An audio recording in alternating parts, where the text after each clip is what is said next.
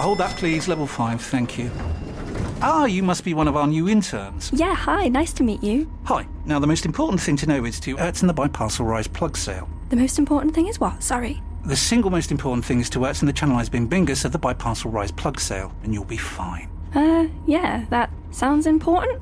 Does work chat all sound like gibberish to you? Find collaborative articles with tips from the LinkedIn community to help you get through those tricky conversations. Making work make sense? LinkedIn knows how. Selling a little or a lot? Shopify helps you do your thing however you cha-ching. Shopify is the global commerce platform that helps you sell at every stage of your business. From the launch your online shop stage to the first real-life store stage, all the way to the did we just hit a million orders stage. Shopify is there to help you grow. Shopify helps you turn browsers into buyers with the internet's best converting checkout. 36% better on average compared to other leading commerce platforms. Because businesses that grow, grow with Shopify. Get a $1 per month trial period at shopify.com/work. Shopify.com/work.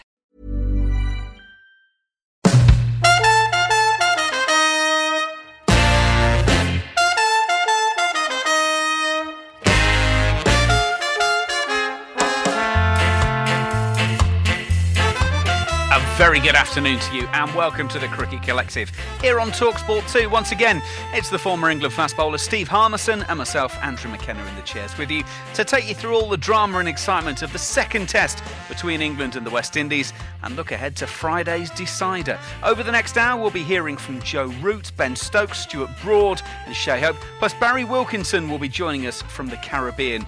All coming up over the next hour here on TalkSport 2.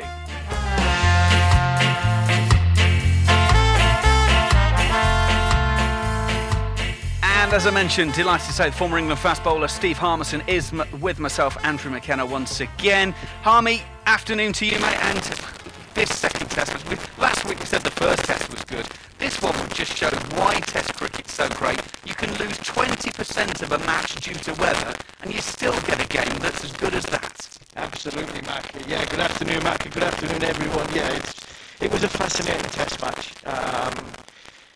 England did what we asked them to do after the first test match, which was to bat better. 400 run plus score in the first innings. Like you say, you lost a bit of time, and then probably just before tea time on day 4, I think Jason Holder had one hand on the Wisden Trophy. I think it was going back to the Caribbean. Bear in mind they only needed to draw. England needed 17 wickets, with England having to bat again after just avoiding a follow-on. And then all of a sudden, Captain Marvel from the first test, Mr. Invincible, they're calling him now. Ben Stokes turned up and produced what was a fantastic performance. It has to be said. Bat first innings, a little bit with the ball, and then the dynamic, the way he plays, he's just understands the game situation to set England up, to give them a chance, the best chance possible, to beat the West Indies at the end of day 5 and keep the Wisden Trophy alive. And I can't wait for Friday. I can't wait to see the England team, and also I can't wait to see what's going to happen in the outcome, because so far I think both sets of players not only do deserve credit for the way they've performed and how they've handled this unique situation, but they've also produced some fantastic cricket as well. We're going to come on to Mr. Incredible in a minute, but the batting, and we've got to mention Dom Sibley. England have been crying out for someone to play that innings so that the others could play around them, and boy, did they. I mean, by the way, there can't be many openers who get 100 in the first innings and don't even get a knock in the second innings, but that's completely by the by. Dom Sibley, that is what Chris Silverwood has been talking about, hasn't it? Absolutely, it's what England need. They need somebody to bat for a long period of time, and there was a lot of talk. I thought wrongly. I thought it was very disrespectful to Dom Sibley when people were having a go at how slow he batted. He got 120 off about 300 and whatever balls. But this guy is still learning the game of cricket. I remember Alistair Cook coming into the game, and he reminds me a little bit of Alistair. And if you can have half the career as Sir Alistair Cook and be half the person that Sir Alistair Cook is, having spent a bit of time, me and you, Macca, in the West Indies, what the guy's like, then I think England have found a gem there. I think this kid has now got his second century, and what I mean by the second century, it's a huge thing for a batsman, especially the top order batsman. We've seen so many people go out to bat with Alistair Cook so many times, and I think 13 or 14 opening partners since Andrew Strauss haven't been able to get that second century. They've got the first one, but they've struggled to get the second one. They've got 40 to 60, then got out few times, pressure come on them, new ball in England, Duke ball, all the pressure that comes. So I think Sibley getting this second century will just release the shackles a little bit. It will give him a chance to educate himself in the test match arena and find a way of scoring under less pressure. And I think that is what this second century has done for Dom Sibley, and it's brilliant for the England cricket team. And the other thing it did was the West Indian bowling attack. All of a sudden, when you're asking Shannon Gabriel to come back a second, third and fourth time, and the others as well, it looked different. And you know that, being a fast bowler, you're having to come back and do it. It's just putting miles into the legs. So Dom Sibley, thank you very much. That was exactly what was required and absolutely perfect to set up England. But we've been on air 5 minutes now here on TalkSport 2 on the Cricket Collective. And, well, we've touched on him, but we now need to talk about Mr. Incredible, as Ben Stokes just does it again. I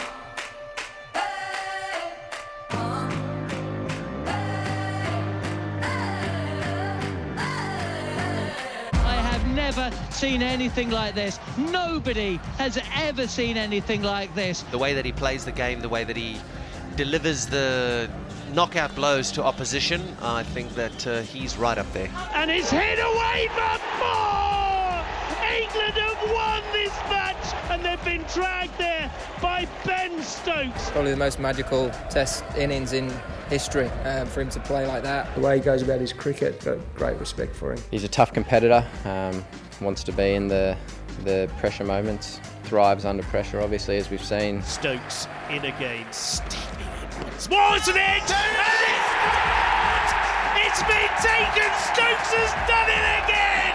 Just when England needed a hero, they found one. A ridiculous talent, and it was a pleasure to be here as Ben Stokes knocked over those last three. He's got the aura, and he's got something about him, and when he's got the ball in hand, the opposition players know that they're up in a battle. Here is Patterson again, bowls to Stokes, who drives square of the wicket on the offside to the sweeper on the cover boundary for a single that takes him from 99 to 100. Phenomenal. I don't think I've ever seen it of anyone watching an all-round cricket, and I include Sir Gary and I include Beefy. He was absolutely incredible as well in two very different ways with the bat in this game. The longest innings in terms of balls faced that he's had in the first innings, and then the fastest 50 in Test cricket by an England opener in the second. Now obviously the situation was slightly different, but all of that means he is now, according to the new ICC rankings today, the number one all-rounder in the world. He overtakes Jason Holder, but I think more impressively, he's now the number 3 ranked batsman in the world. As you might imagine, Joe Root is just, well, more than a little impressed. It'd be very easy for us to not appreciate how good a performance this was this week because of the lack of atmosphere within the ground, but I don't think that's the case. I think everyone understands that we are watching at the moment a player at the peak of his powers, at the peak of world cricket, delivering time and time again, and we have to savour that, we have to appreciate that and understand that without trying to pump his tires too much in the presence of greatness. Mr. Incredible, I suppose. I can't really think of a better one. He probably looks a bit like him as well, that cartoon character that knocks around. He's similar sort of shape, probably a little bit skinnier than him now, but he'd probably end up looking like that. So, Mr. Incredible.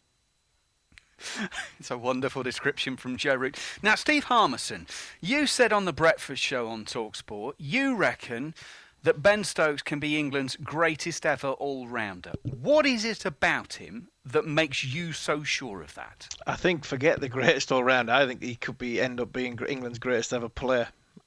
Simple as that. What he brings to the team, and I think, Mackie, you go through life and you see people educated and they get more experience and they get better, and there's that light-on moment where all of a sudden you think that they're there and it's the career is going to pass out in a straightforward way. Now Ben's not like that. He hasn't been like that throughout his career, and I don't think he will be like that for the rest of his career, because the one thing I think Ben Stokes has got better above anything else, and this is about batting, about bowling, and about fielding. I think Ben Stokes' game management is why he is the best all-rounder in the world at this moment in time and the number 3 batsman. And what I mean by that there is, you just mentioned, he has had the first innings being the slowest 50, 100, probably 150 that he'll ever have, because the game situation needed that. It was quite tough. A lot of overhead conditions. West Indies put the ball in the right area. Second new ball came around. He batted brilliantly. And then to flip that over and get the fastest 50 of his time, understanding England needed to get the second new ball to give Joe Root the chance to bowl the West Indies out again after 80 overs and 5 overs that he got. Nobody else could do that other than Ben Stokes. He was helped by a drop catch by Campbell when he was on 30, and he ended up getting 70. But his game management, for me, is why he's going to the next level. That's why he's getting to this greatest status. And Joe Root said it. We're not pundits coming on and saying greatest. The England captain has said, he thinks he is in this greatest bracket, and I think he's right.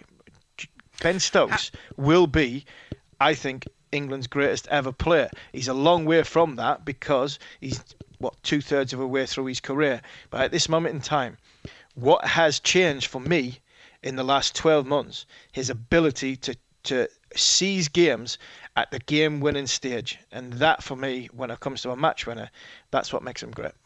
Sorry for interrupting you. Don't worry. What I was going to say, though, is how important is Joe Root in the rest of Ben Stokes' career, or at least whoever's captaining England? Because the one thing we would say was, and look, Ben did a great job when he filled in, and he's so wholehearted. We saw that when he went tearing off to the boundary, chasing off after his own bowling. But there are times when players need almost saving from themselves, and you know what I'm thinking of. I'm thinking of Andrew Flintoff bowling 50 odd overs in a game against India when he was captain.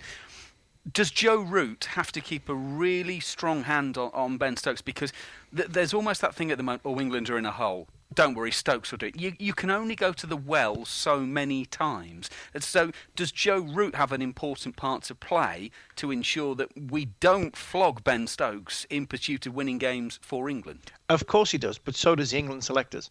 And what I mean by that is this chopping and changing and giving people a rest and looking to get to the Ashes in whenever the Ashes are going to be, because we don't know what's going to happen with where the world is. England just need to win the next match, and then they win the next match, and they win the next match. If they do that, the players will get confidence, and the players will do that themselves. I think Joe Root manages Ben Stokes the right way. Goffey's got an issue, and I think Goffey's got a point talking about it, because I heard him on Drive talking about this, and he said he under bowls Stokes and then over bowls him, and he does, because Ben Stokes will not bowl for 45 overs and then bowl an 11 over spell. Ben Stokes in this game bowled 27.4 overs, which is out of 169, which is 84 from one end. So he bowled 27.4 overs from one end. I think he did it in 3 spells. Now that has ramifications on the body.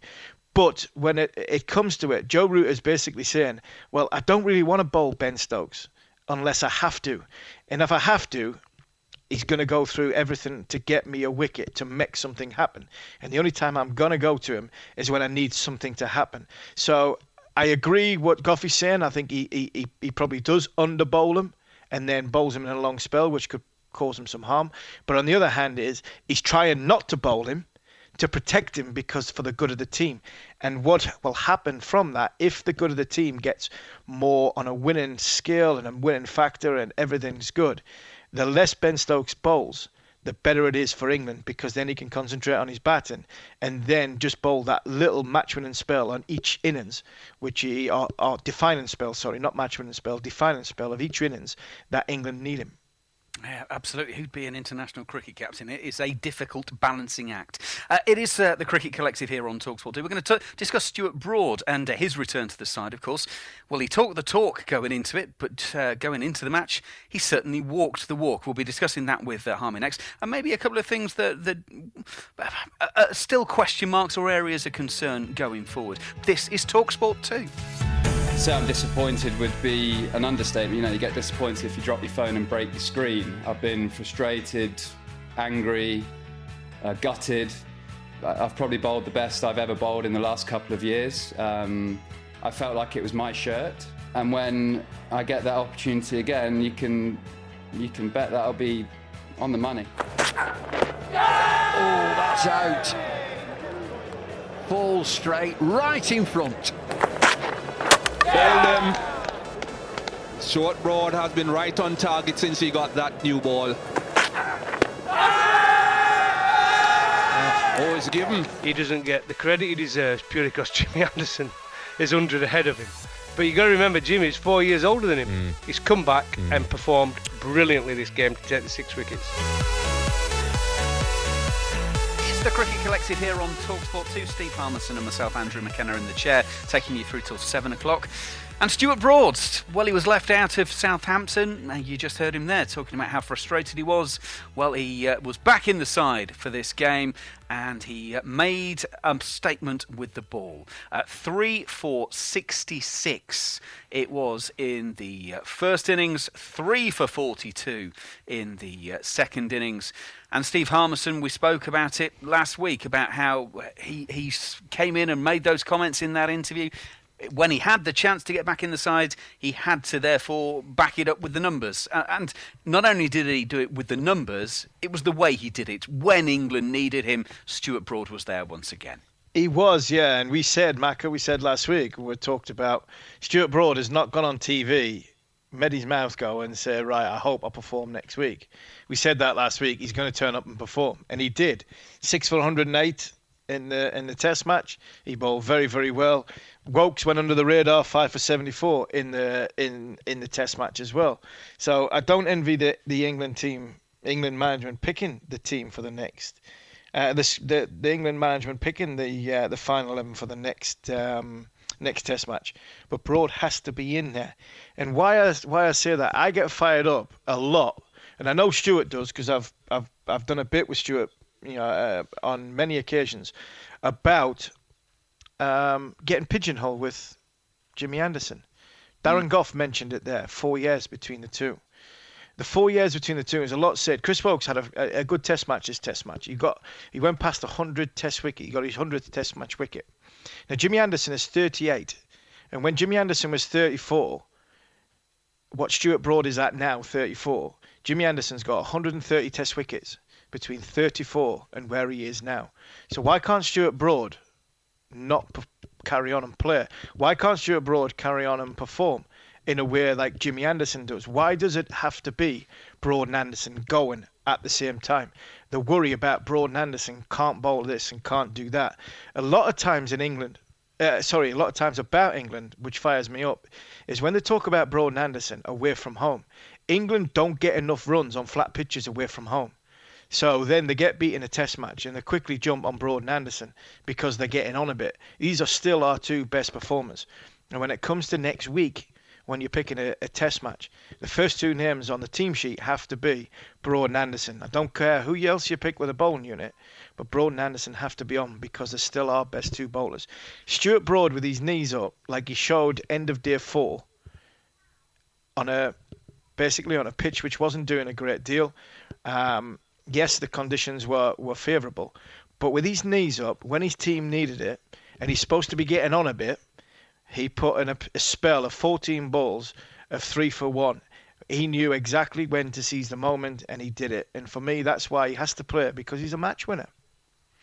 Well, absolutely. It does seem to be a thing of British sport, not just cricket, but other sports as well. The people are all too quick to tell you what people can't do, exactly, not what they can do. We do seem to get a little bit lost at times with that. You've thrown it forward. You've mentioned the decider starting on Friday.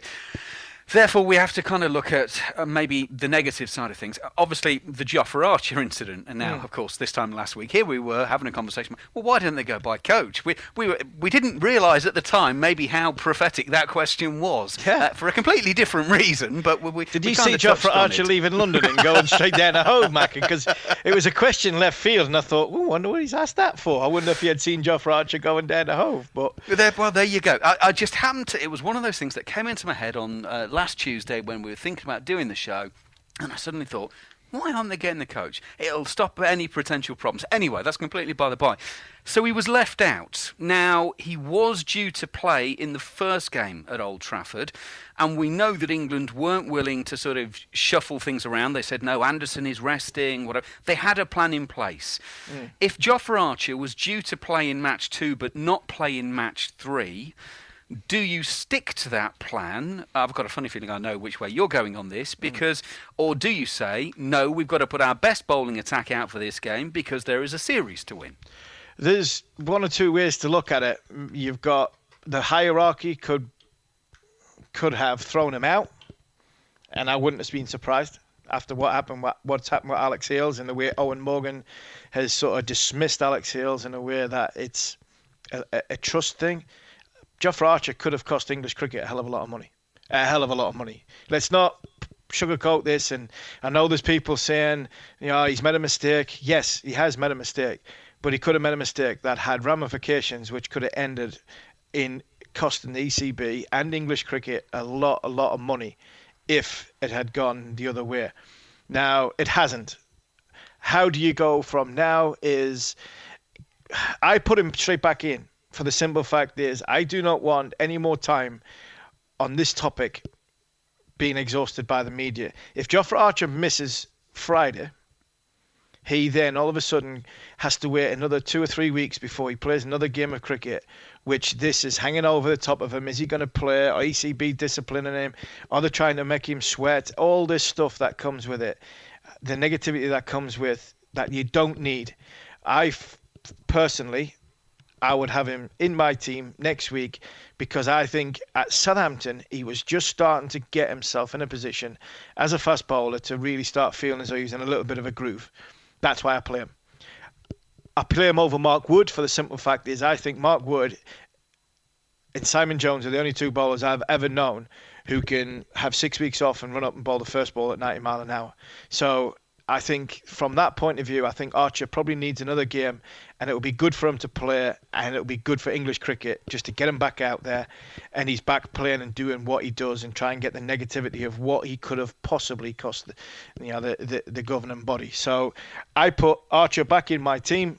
I have Broad and Anderson with him, and I give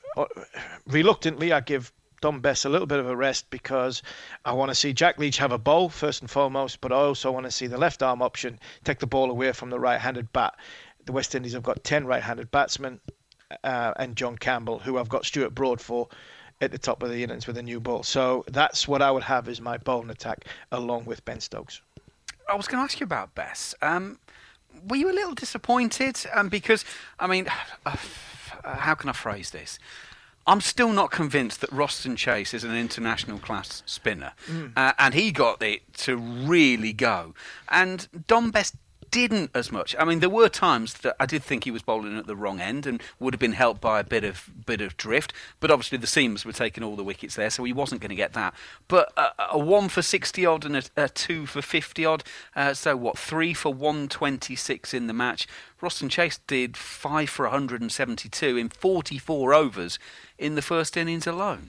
Yeah, Dom Bess will be disappointed how he bowled, but it's a bit like the Sibley one right at the top.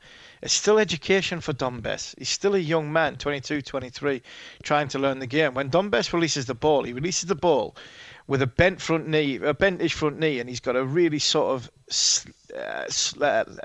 small. He's small stature at the crease. He's skiddy trajectory. He's flat trajectory.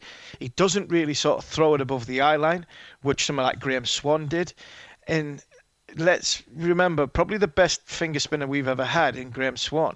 Graham Swan didn't play a test match until he was 28, largely down to the largely down to his gob, to be fair, because he upset so many people. It was ridiculous, Swanee. But he got 250 Test wickets because he had 350, 400 first-class wickets before he got a Test match. We have a horrible way in this country of picking players between 20 and 25 in all sports, not just in cricket. Discard them at 25 and they become better players when they're 26 and beyond. So I think as a spinner, I think sometimes you just have to give a little bit that they're still learning. And we're talking about a kid now, and I'm defending Dom Bess here, talking about a kid here. This time last year, couldn't get a game for any first-class county. He wasn't in the Somerset side. He couldn't get a game he went on loan to Yorkshire. And then all of a sudden, within 6 months, he's in South Africa because Jack Leach is poorly. So, give the kid some credit. He's trying his best, and the one thing about him, I love about him, is that for a fact. He's trying his best, and he'll do anything for the team, the way he throws himself around the field. So while he's doing that, I'll give him a little bit of slack. But unfortunately for that, I'm saying that, but I'm going to play Leach in the next test because I think Leach needs a bowl. I think spinners do need a bowl because there could come a time in this country later on in the summer where we might have to play 2 spinners, and if the calendar is what we perceive it to be, come January, we're definitely going to need 2 spinners when we get out to India. Hold that, please. Level 5, thank you.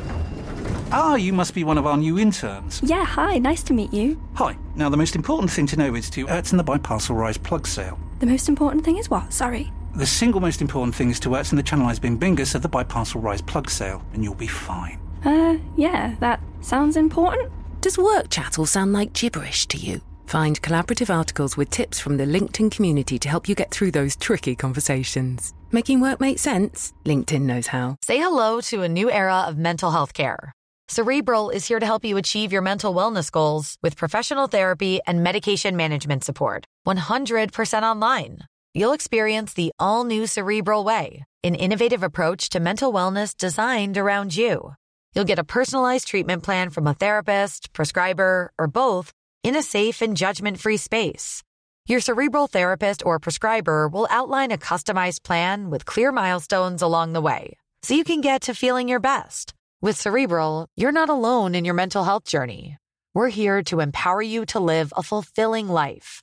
So take that first step towards a brighter future and sign up today at Cerebral.com/podcast and use code ACAST to get 15% off your first month. Offer only valid on monthly plans. Other exclusions may apply. Offer ends July 31st, 2024. See site for details. Ready to pop the question? The jewelers at BlueNile.com have got sparkle down to a science with beautiful lab-grown diamonds worthy of your most brilliant moments. Their lab-grown diamonds are independently graded and guaranteed identical to natural diamonds. And they're ready to ship to your door. Go to BlueNile.com and use promo code LISTEN to get $50 off your purchase of $500 or more. That's code LISTEN at BlueNile.com for $50 off. BlueNile.com, code LISTEN.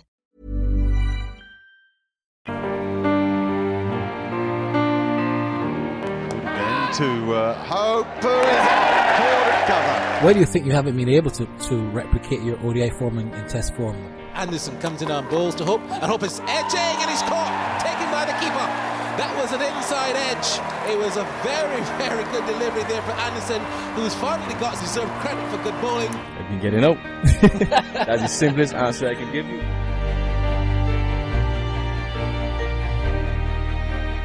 It's the Cricket Collective here on TalkSport 2. Steve Harmison and myself, Andrew McKenna. Having a look at the second test. We'll come on to the third test between England and the West Indies shortly. It starts on Friday, of course. Back-to-back games at Old Trafford. Interesting that, Steve, because, of course, we've had back-to-back games before, but not at the same venue. It's just going to be an interesting whole dynamic of the place, and also be interesting to see what kind of pitch we get, because, of course, the groundsman will have had, due to the 5 days of the previous match, limited time in terms of what they can do. How would you approach this one? Yeah, it's going to be interesting, but it's like anything we've had so far, Maka. Everything's sort of unique. It's unprecedented times in the world, so we're going to have the same in cricket. What I would think that pitch might have is a little bit more pace in it. And I think if it has a little bit more pace in it, it'd probably suit the batsman a little bit more. And it'll be interesting to see what happens with the West Indies, whether they decide as though they've got enough their firepower to replace, or if Gabriel can come back. If they can get Shannon Gabriel fit, then I'd play him again, because I think this wicket might have a little bit more pace in, and it would suit the big fella. But he looked as though he was cooked. Alzarri Joseph looked as though he's carrying an injury, so it's going to be interesting to see if the West Indies go down the two-spinner route and bring in the big fella, Raheem Cornwall, in and help Roston Chase, because of it has got a little bit of bounce, and it did look as though it's been dry for the last few days. Then it might turn day 3, day 4, day 5. Yeah, absolutely. I mean, you mentioned Big Shannon. He did look absolutely goose, didn't he? which, I mean, it was an interesting, wasn't it? Because they were unchanged for the game, which, by the way, you completely understand going into it, because they'd won down at Southampton. But as it went on, then the longer it went, you thought, oh yeah, maybe one change just for the sake of freshening something up might have been the way to go. But from a coach's point of view, you completely understood what Phil Simmons and the management were coming up with. Yeah, Shannon's got 9 for 137 down at Southampton, having not been in the original 14 Test man squad, carrying an injury. It probably would have took a strong leader to say, you know what, we're going to leave you at this one, and we're going to bring you back for the last one. I think Big Shannon might have said, because he's just got 9 wickets, feel as though he's got a few of the England batsmen under the skin. He's like, no, Skip, let me go, Skip. I want to have a go, Skip. And then it's possibly backfired a little bit. But the one thing about the big fella, he never shirked his responsibility. He kept on going, whether he bowled the ball wide, whether he bowled the ball short, whether he bowled the ball full.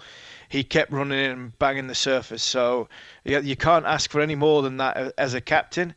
And there's if England's got some decisions to make, it's going to be interesting to see how the West Indies line up, whether they go with one less seamer and bring the slow bowler into it. But if he does that, then all of a sudden Jason Holder then has to bowl a little bit more, and he's already bowled quite a bit, and he's come in with an ankle injury as well. So it's, again, talked about unprecedented times and what's been happening.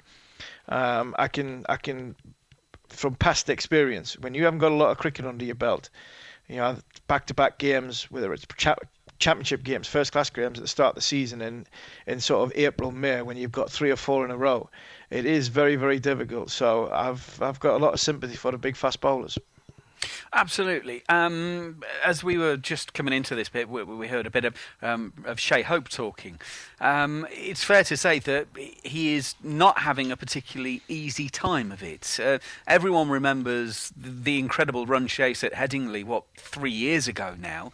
But since then, I mean, it's really not happened for him in a way that you'd probably say it's quite staggering, really, because we all thought this was going to be the moment that he kicked on, but it just hasn't happened for him, has it? It hasn't, no. And I find myself, you know me, Mac, I try and find the good in a lot of people and don't want to be overcritical.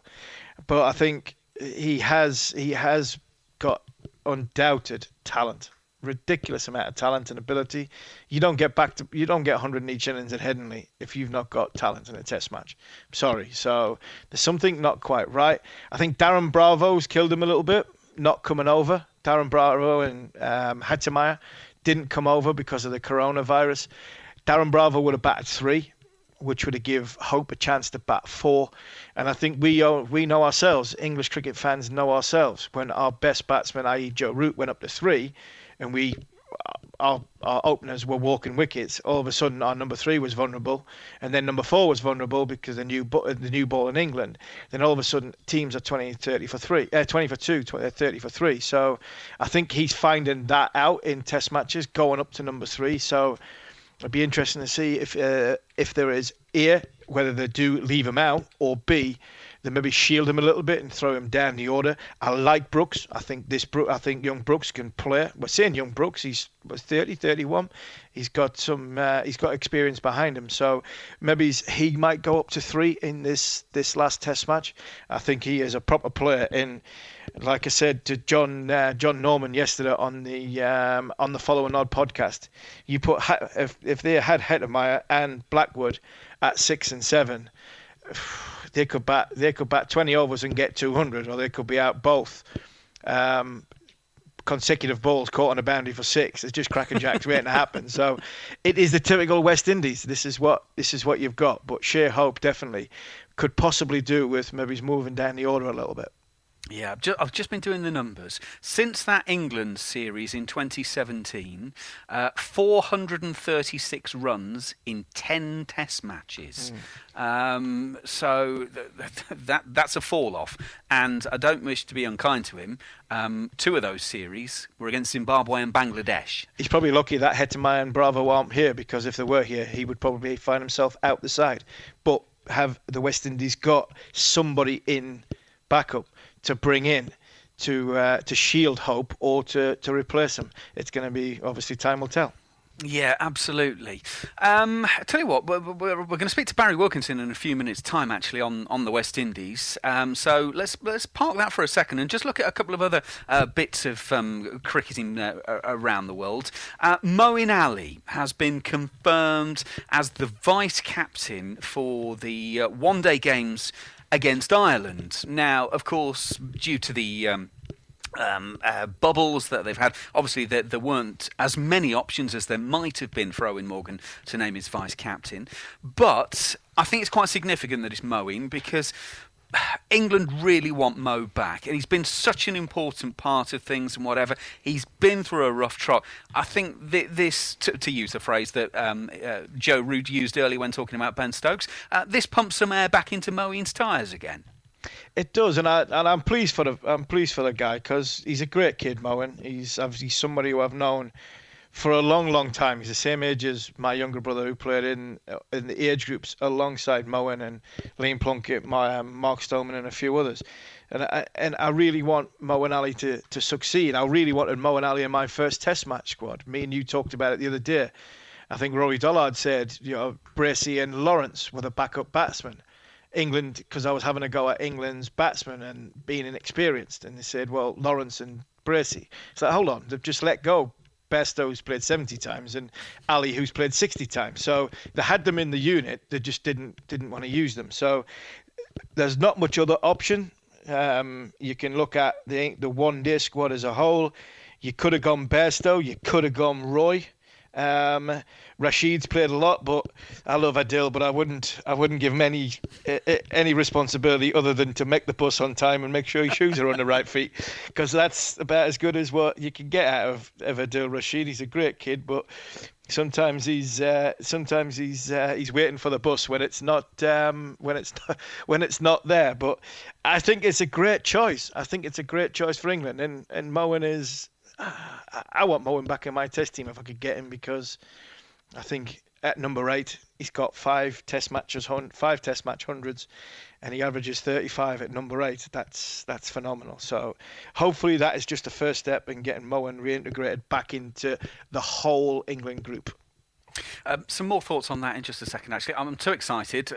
We need to talk to Barry Wilkinson. So we're going to do it now, because I'm delighted to say he is joining us from the Caribbean. Barry, how are you, sir? Well, hello to you, hello to Steve, and how are you, Barry? You guys. I'm doing really well. It's been a very hot day in Barbados. I don't know what the weather's like over there, but it's been really hot here today. It's not bad, actually, all things considered. Right then, the temperature, is that turning up on some of the West Indian players at the moment?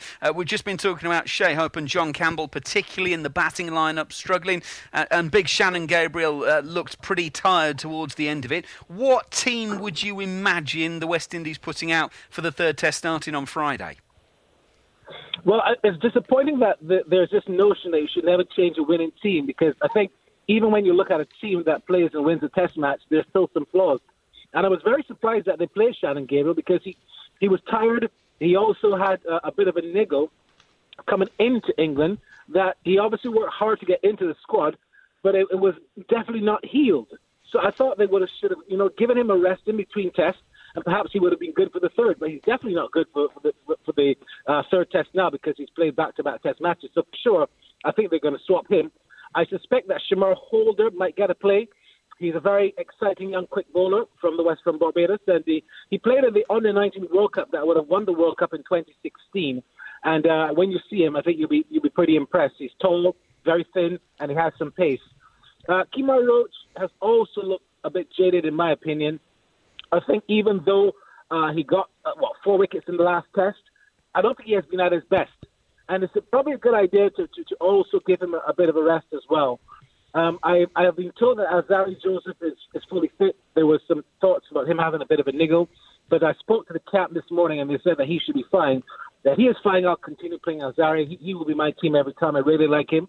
I think he also has the ability to be someday a bit of an all-rounder, actually. And I must get room for Raheem Cornwall because I think Raheem's off-spin to bowl in the overs that perhaps you would have had Roscoe Chase bowl a bit too many overs in that last test.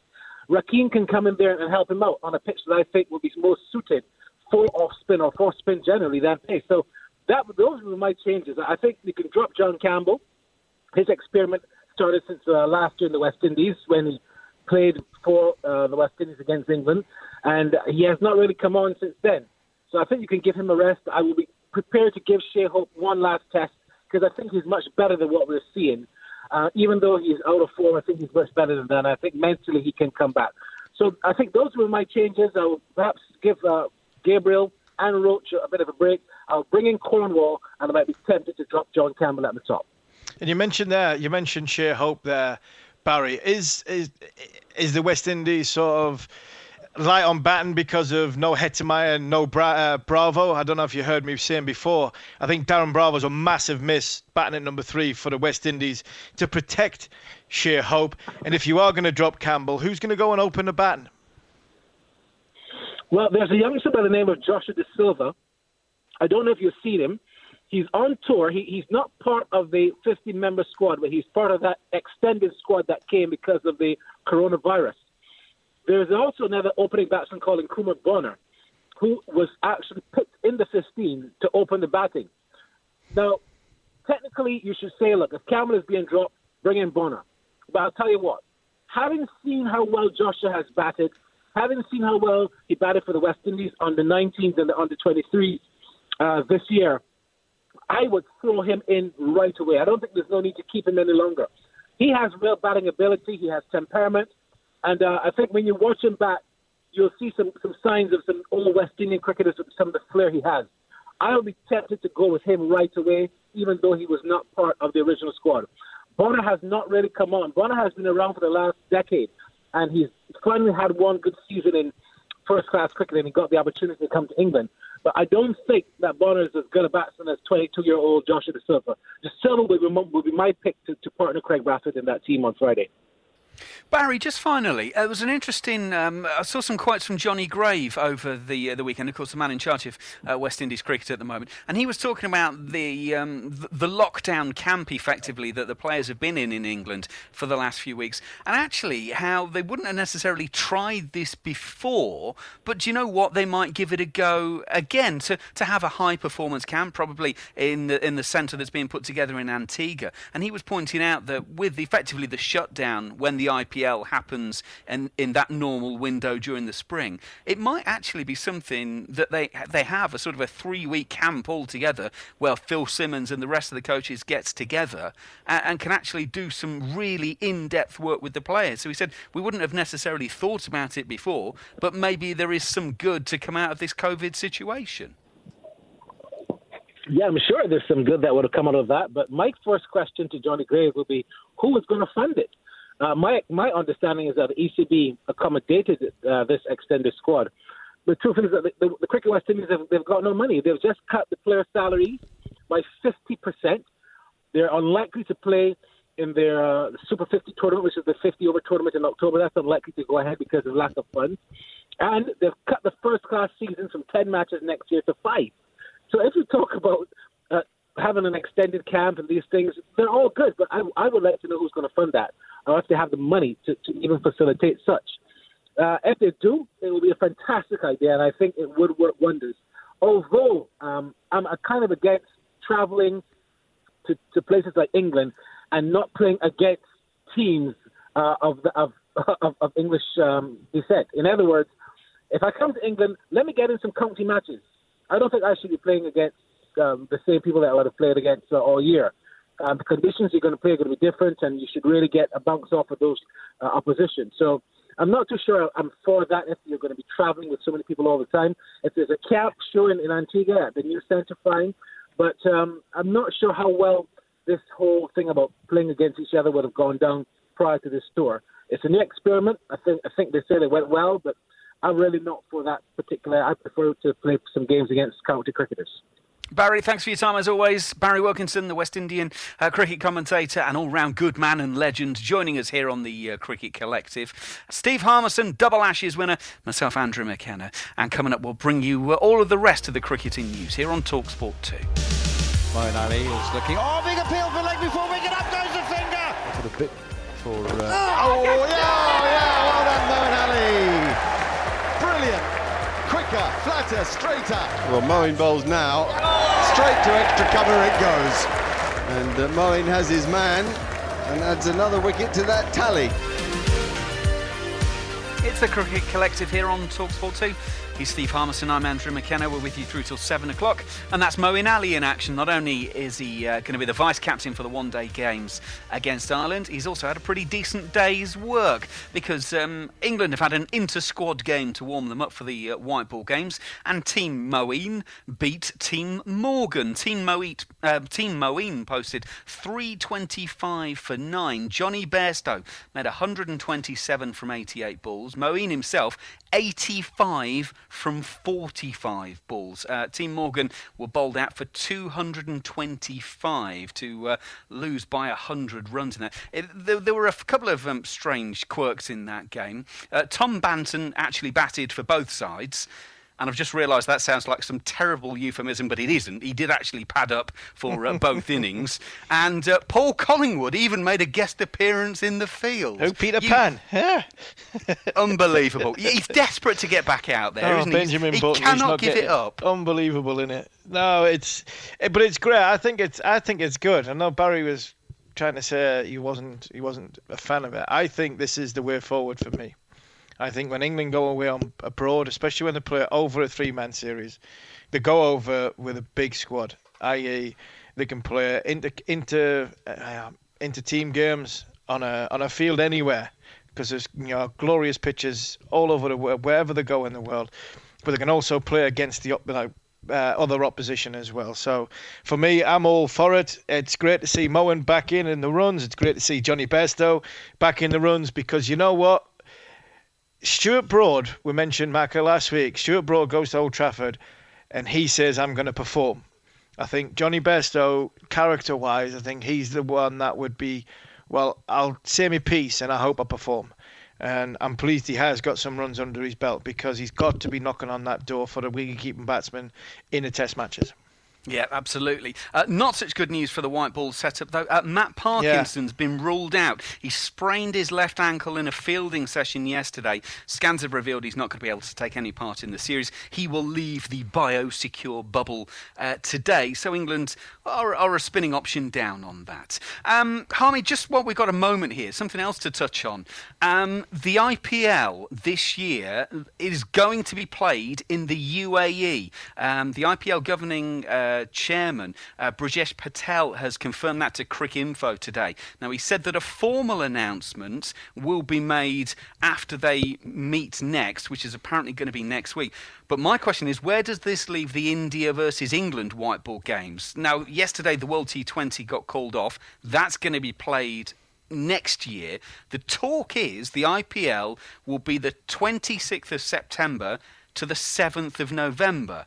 Now, India and England are supposed to be playing 3 ODIs and 3 T20s at the end of September and the start of October. You can't play IPL games without the Stars, and you can't play Indian internationals without the Stars. So if the IPL is happening in that slot, you have to assume, therefore, that the England games are not going ahead. Yeah, I think the England-India will go ahead in January. I think the whole thing will be in January. I can see, Maka, we had TalkSport 2 have got England v India, and we had South Africa, and it wouldn't surprise me if we go down that route, the similar sort of format where we play 4 Test matches, 3 2020s, 3 one-day internationals, straight off each other, back-to-back in January, and it gets it in.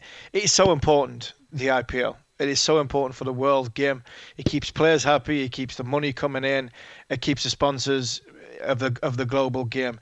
As much as we might want to say we invented the game, I think the financial clout is in India, and I think it is important that tournament, the IPL tournament, does go ahead. So it's right to move the 2020 World Cup back, and I think it's right to put England's white ball format into the end of or before the red ball format in January. So a little bit more time in India, condensed down. But I think the way the world is at this moment in time, I think you have to protect the big games or the big tournaments which make the most money to keep the game flowing. And that's why I'll go back to the Jofra Archer thing. That's why it was so disappointing what happened, because of what it could cost. It's so important that we keep this great game of ours flowing. Yeah, absolutely. Interesting, though, that the IPL will be in the UAE instead. So we'll keep our eye on that one going forward. Harmy, thank you very much for this evening once again. Been an absolute blast going through things. And, of course, the Cricket Collective back on TalkSport 2 next week.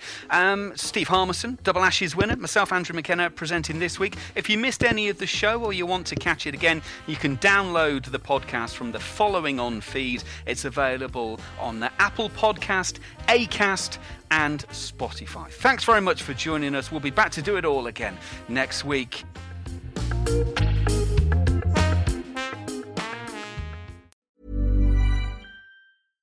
Hold that, please. Level 5, thank you. You must be one of our new interns. Yeah, hi, nice to meet you. Hi. Now, the most important thing to know is to in the Biparcel Rise plug sale. The most important thing is what? Sorry. The single most important thing is to in the Channelized Bing Bingus of the Biparcel Rise plug sale, and you'll be fine. Yeah, that sounds important. Does work chat all sound like gibberish to you? Find collaborative articles with tips from the LinkedIn community to help you get through those tricky conversations. Making work make sense? LinkedIn knows how. Selling a little or a lot? Shopify helps you do your thing however you cha-ching. Shopify is the global commerce platform that helps you sell at every stage of your business. From the launch your online shop stage to the first real-life store stage, all the way to the did we just hit a million orders stage. Shopify is there to help you grow. Shopify helps you turn browsers into buyers with the internet's best converting checkout. 36% better on average compared to other leading commerce platforms. Because businesses that grow, grow with Shopify. Get a $1 per month trial period at shopify.com/work. Shopify.com/work.